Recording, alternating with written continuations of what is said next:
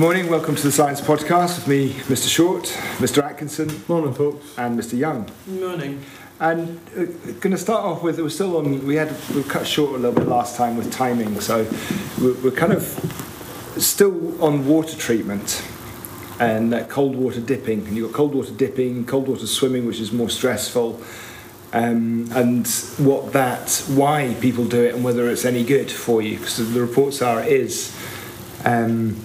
But it's not conclusive at the moment. I guess if you're cold water dipping and enjoy it, you keep going and enjoy it. Maybe it's the psychological component. If it makes you feel good, then you physically become better. And historically, we kind of touched on a little bit of his history with people who've done cold water dipping to help them. And one of the ones I missed off, which was on my mind, was Darwin. Okay. Yeah, Darwin was very ill for most of his life with cyclic vomiting, IBS, irritable bowel syndrome, got motion sickness. So when he's on the Beagle, he's basically spent most of his time sick, which is kind of amazing considering what he achieved and what he did. Probably through a mitochondrial DNA mutation from his mum, I think. Mitochondrial DNA is inherited through the mother's line. So he told this guy, Dr. Gully, who recommended water treatment at his retreatment centre, I don't know. And basically he'd get douched with about 900 litres of cold water. Holy moly. Yeah, so there'd be a tank of cold water, he'd stand underneath it, and then you'd pull the valve. So he did the very, very first ice bucket challenge? Pretty much. I thought you were going to say that he got motion sickness on the ship, so they just went, just jump off into the sea, do some cold water dipping that way. Maybe that's where it started. Now the thing is, he did that in all weathers. So every morning he was out, 900 litres of water on his back, like in agony, coming in like frozen blue in the winter, because he was absolutely frozen. But at the treatment centre, he found some improvement to his stress and his illness. Now, was that after they stopped? Oh, thank goodness they're not doing that anymore. Part of the reason was that they think when he was at the hospital, if you like, his mind was calmed because he had nothing to do. So he actually he wasn't doing any of his work, any of his research, and he wasn't looking at barnacles, which started off on the story of the evolution. He had calmed his mind, which made me think about the stress and anxiety that we're seeing today because of the constant attention on the phones. And if you remove phones, I mean, I guess we could either dunk people in cold water or we could calm their minds slightly by removing the constant I don't know. That's the best thing about taking the dog out for a walk. You're leaving your phone in the house. Because you just go out, you go out in the fresh air and disappear off for an hour and a half, and there's nothing. It's just you.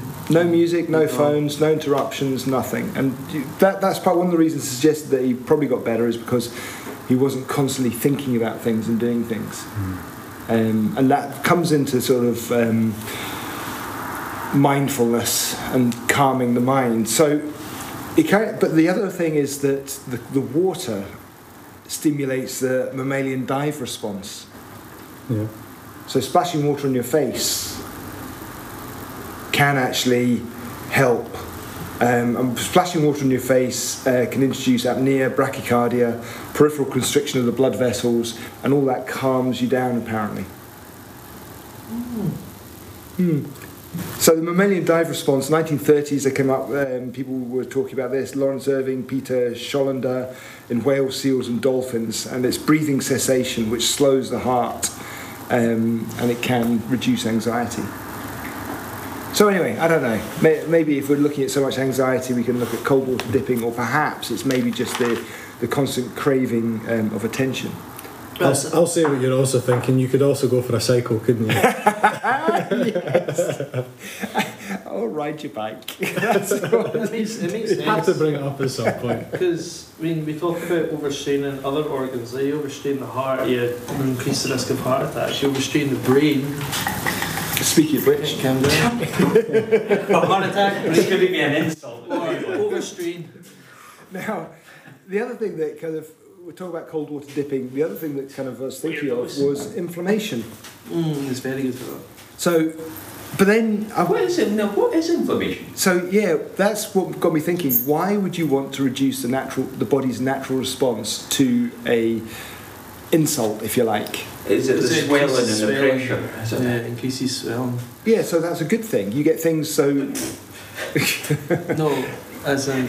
Yes, it's a good thing to get inflammation. Short-term acute inflammation is good. Yeah, so why would you want to remove that inflammation? That's kind of a valid question. Because actually you've got some treatments which involve inflammation to help treat you. So stinging nettles. Roman times, they used stinging nettles for osteoarthritis. Plymouth University are looking at it. And I think they found some effect in the thumb, but not in the knee. The stinging nettles. Wow. So you that was the thing as well. They used to do that with like the Roman baths, etc. When you came out the saunas, etc. You'd hit yourself with both stinging nettles and birches and the rest of that kind of point, which seems like the worst spa in the world. Would you like the stinging nettles? Would you interest you in hurting yourself with this? So, in terms of the nettles to induce inflammation, they had 2 times 30-second application. Now, the dose is uncertain if you're being hit by a stinging nettle. But your inflammation in itself is due to combat infection, injury, or disease. Yeah, so, why is there so much focus on reducing inflammation when it's a beneficial effect? Or is it the pain? Is it the... Because it can't be... It can be that it stops that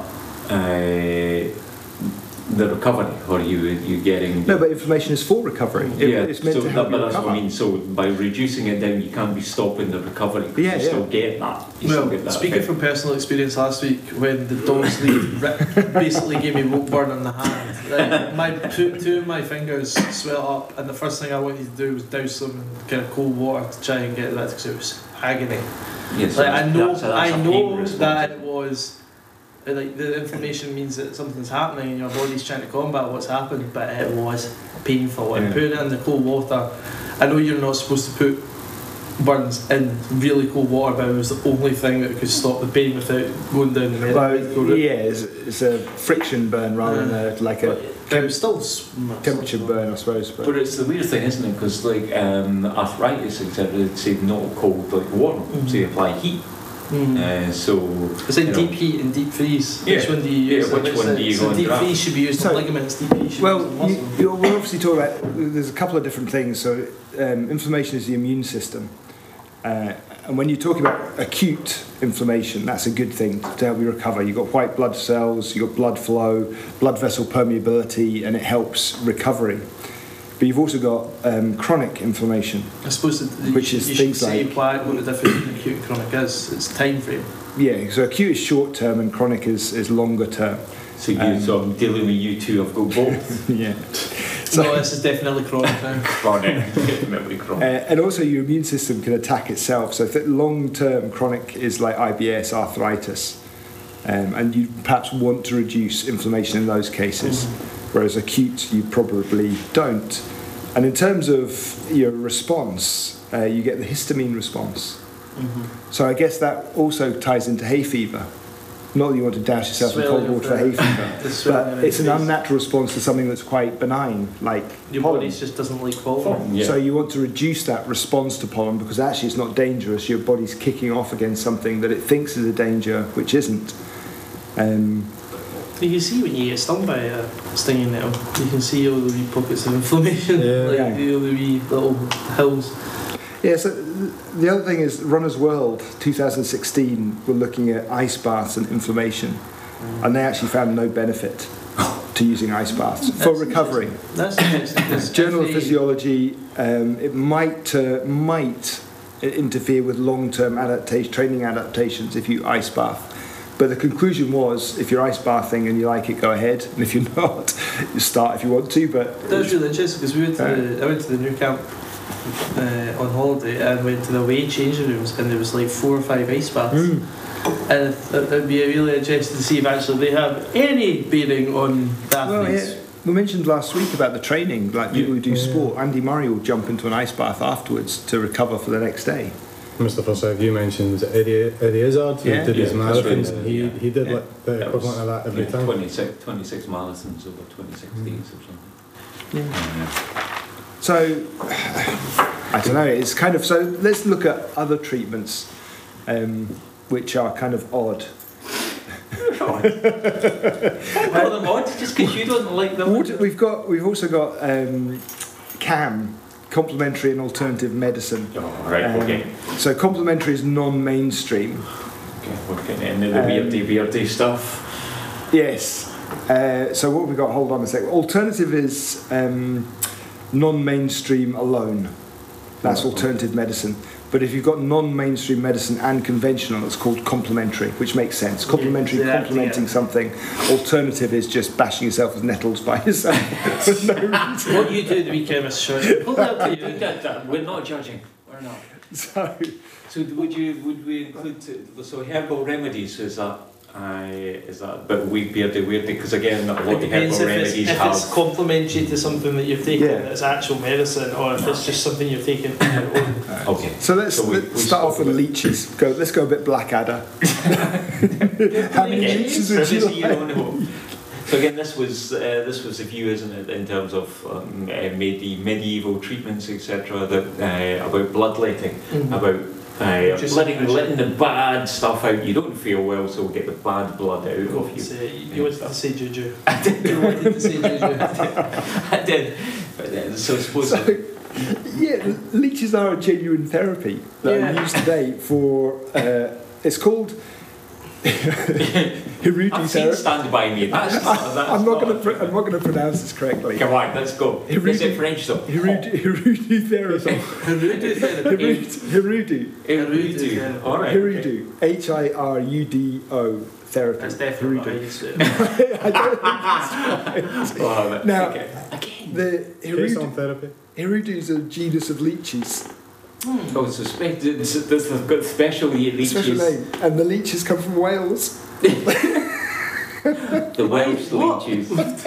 Everything that you've said in the last 5 minutes, the fact that the leeches are indigenous to Wales is the thing that you find funny.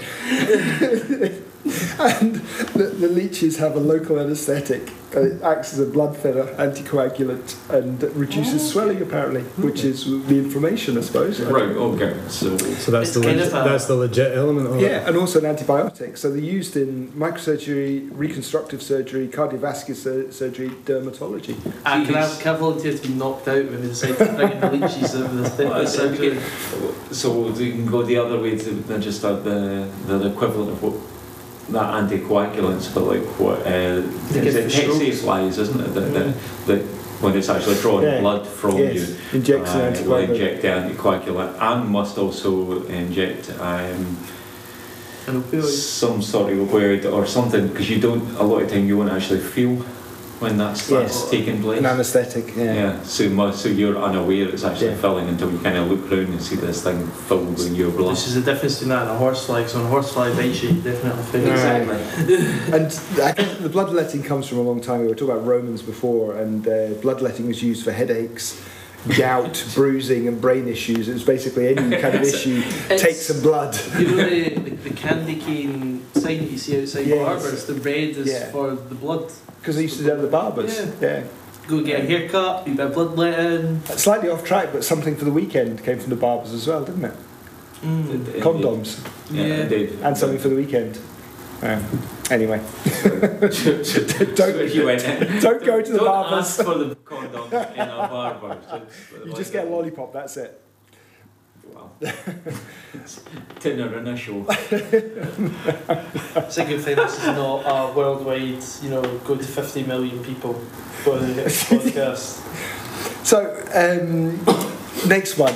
Let's look at, we're staying with odd things. Maggots? Maggots is maggots. popular. And you got to go for maggots. That's one that's come back around again, isn't it? Because maggots are. Well, when did it start? Battlefield surgery. What years are we talking? Centuries ago. Centuries? Presumably. Are you going to say 19? You're going to say First World War, aren't you?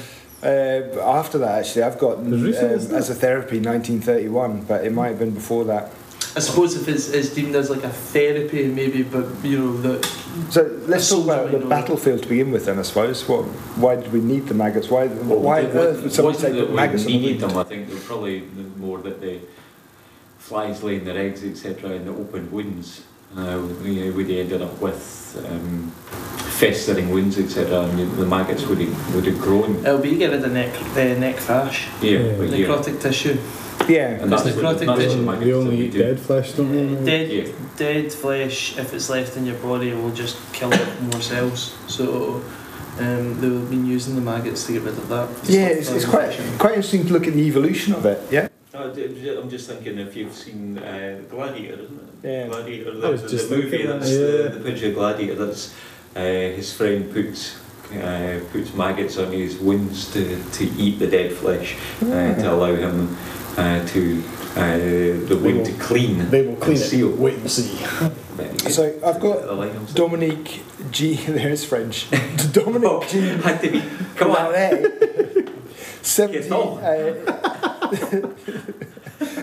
1766 to 1842, Napoleonic surgeon. Oh, okay. So in Syria in 1832, he saw wound debriding with larvae, and debridement is cleaning out a wound. And he was Dominique was a proponent of amputation for a clean wound. So if you had a wound, definitely that's cleaned up. You were going to die. So what he'd do is use clean instruments, chop it off above the wound, and hopefully get a clean wound that wouldn't infect. And we've got another Frenchman, Pierre Joseph Dessau. Why is it you start speaking English and it gets the surname and then the French? Because, Mr. Young, these won't be real people. This is just made up. It's a frustrated Frenchman. The word debridement came from this guy who attributed gangrene to the entanglement of the fascia or tendons. And we hear about fasciitis and things today with just underneath the skin and foam rolling and things. So unbridling or debridement was cleaning out a wound so it wouldn't get infected. It does make you wonder how far that went back. If you went into the 1800s and saw it in Syria, like when did that start? Because I mean, that would be something that you'd have thought about. Well, another side to this, another side to this is kind of how things develop, how we invent and innovate. Because innovate will be building on an invention or an idea. Invention, the creation of something, is often just a starting point.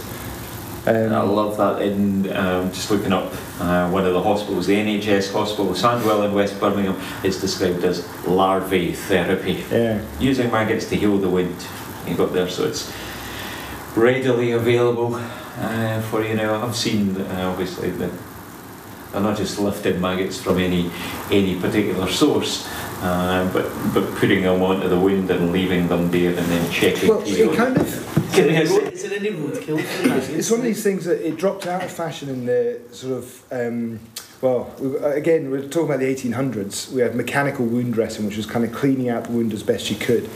But that kind of the maggots bit dropped out of fashion with Joseph Lister. So Joseph Lister came in with antiseptics. So you wouldn't need the maggots at this point. So antiseptics kind of said, well, we'll get rid of these maggots, we'll use the chemicals, which is better. So why are we going back? Well, just to start off with that bit, once you cleaned up the wound, you found a 43% reduction in mortality. So talk about the battlefield. Most people dying off the battlefield. 43% reduction. We're going back, I don't know. But the maggots are pretty good. They are bred specially, they're sterile. They're bred too young to lay eggs, so you don't get any flies. So they won't produce any flies. They reduce infection. Reduce wound smell. You get some irritation, and they can be applied in like a tea bag, I think. Or bio bag, they're calling it, isn't it? Or free range. Free range. Come on, guys. Come on. If you do have them, you can't have a shower. Or put pressure on the wound. Or go too near to a fire or radiator. Apparently, according into this. I'm just thinking, going back to that question I had a bit. I wonder if we've got to the point now where, you know, how antibiotics and bacteria become resistant to antibiotics. I wonder if we're also becoming to the point where bacteria become resistant to antiseptic. Yes. I think you're right. I think you've got a point here. I have made a note. We've got maggot debridement therapy, MDT, or larvae therapy. but it went out of fashion with the advent of antibacterials and antiseptics. So I wonder if it's coming back it's coming because back, we get perhaps, resistance to that. I think you're probably right there. God, that's the first time you've ever said that to me. It's recorded. It's recorded Keep for everybody. reminding yourself every once in a while. Remember that time I was right? I'll edit that bit out. Here's an interesting one: magnetic field therapy. Oh, come on.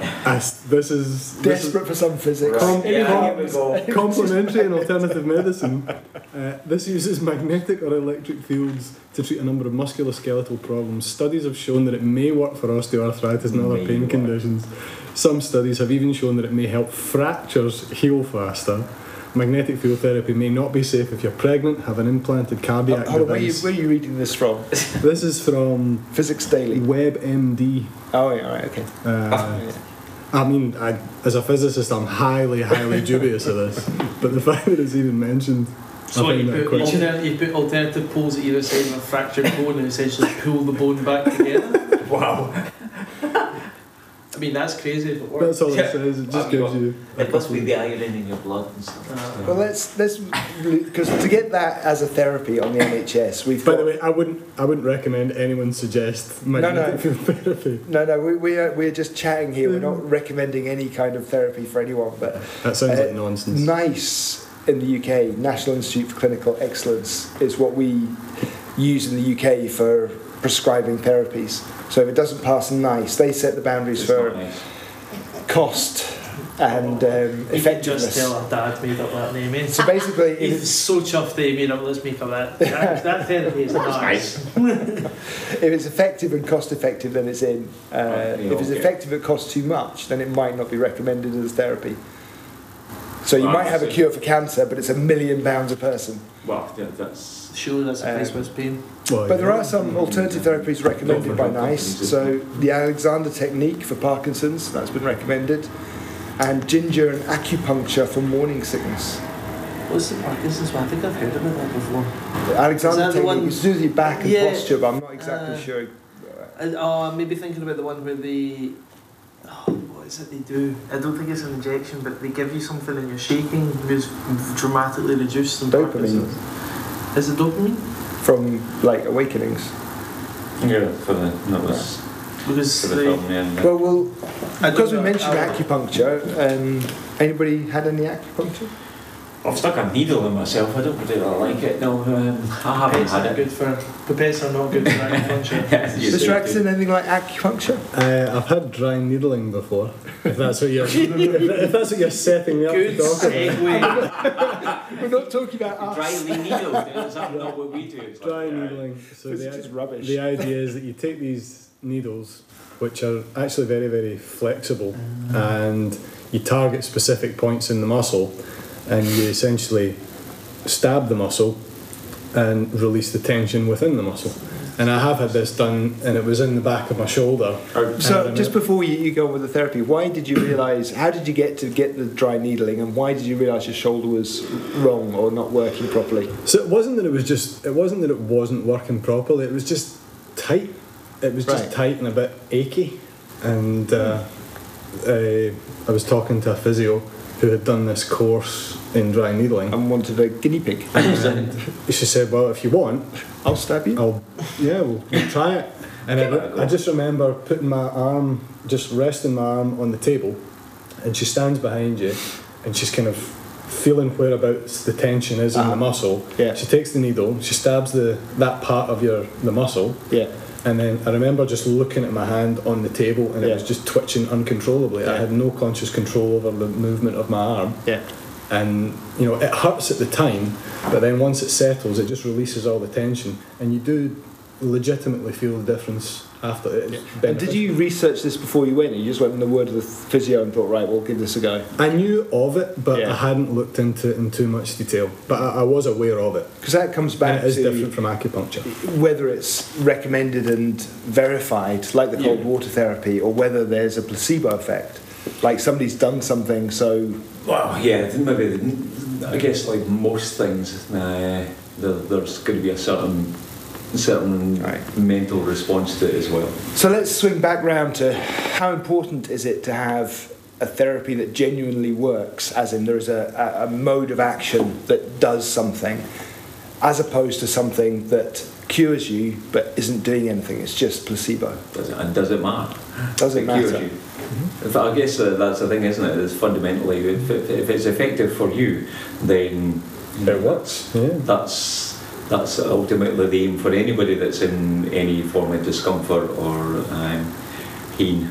I guess that's there. It might not be for everybody. You don't think it's important to get to the underlying issues and say, well, actually, can we trick the brain that way? I think there's an argument both ways, isn't there? I guess. And again, I stress we're not experts. We're just chatting. Yeah, but I guess that's the thing, isn't it? That some things people will always be sceptical of, and some things we can't fully explain why it's effective, etc. I guess like the cold water therapy, because that's what we're hanging this on, really, isn't it? Yeah, that's right. And again, there can be arguments one way or another, but ultimately there are a lot of people that will swear by the benefits of it, and there'll be other people that will say that, you know what, that's just not for me, or it's not something I can engage with, or that they just don't get the relief from it. Sometimes some people don't respond to particular medications in the way that I think a lot of it comes down to your mental attitude to things. Sometimes if you think something's going to work and you do it, it will work. The placebo effect in action, I suppose. If you go out for a walk and you think you'll feel better, you probably will feel better. Yeah. Mind controls the body. Yeah. If you believe, again, it goes back to that kind of straining organs and straining muscles and whatnot. If you believe that if your brain's calm, then technically it's calming down, isn't that? If you think. Oh, you mean in terms of Darwin and having a calmer mind? If we go back to that whole thing, no? I'm not sure. But it does. I was looking at something the other day. It was Bill Bailey, and he was talking about the British mindset. And it just made me laugh, because if you ask like an Australian, how you doing? The response is, awesome, I'm doing awesome. I'm awesome, you're awesome, we're all awesome. How was yesterday? Awesome. What's tomorrow going to be like? Awesome. Oh God, that does my night. And then if you ask here's the Scottish mentality kicking in. That does my night. Take your positivity somewhere else. If you talk to somebody in the UK, you say, so, how are you doing today? They go, not too bad. Oh, qualified, that's really sitting on the fence. It could be worse. Things could be worse. That's the one I use all the time. Worse. Could be worse. Or surviving. Another one I've used before. As opposed to awesome. So, I'm here in body, but not in spirit. That's another one I've used before. So we probably should finish there on an awesome note, or being awesome. Because you Mr. Young, you feeling awesome today? Okay, the Lego song will kick in just now. Every day, all day, I am always awesome. Always. Tell your face. Mr. Forsyth. Always awesome. Mr. Atkinson. Oh, fantastic. I'm great. Be awesome. You're beyond awesome. You'll be awesome. I am awesome because you said that I might be right as well. That's going to keep on going for ages. Right, we'll stop there. Thank you. Thanks.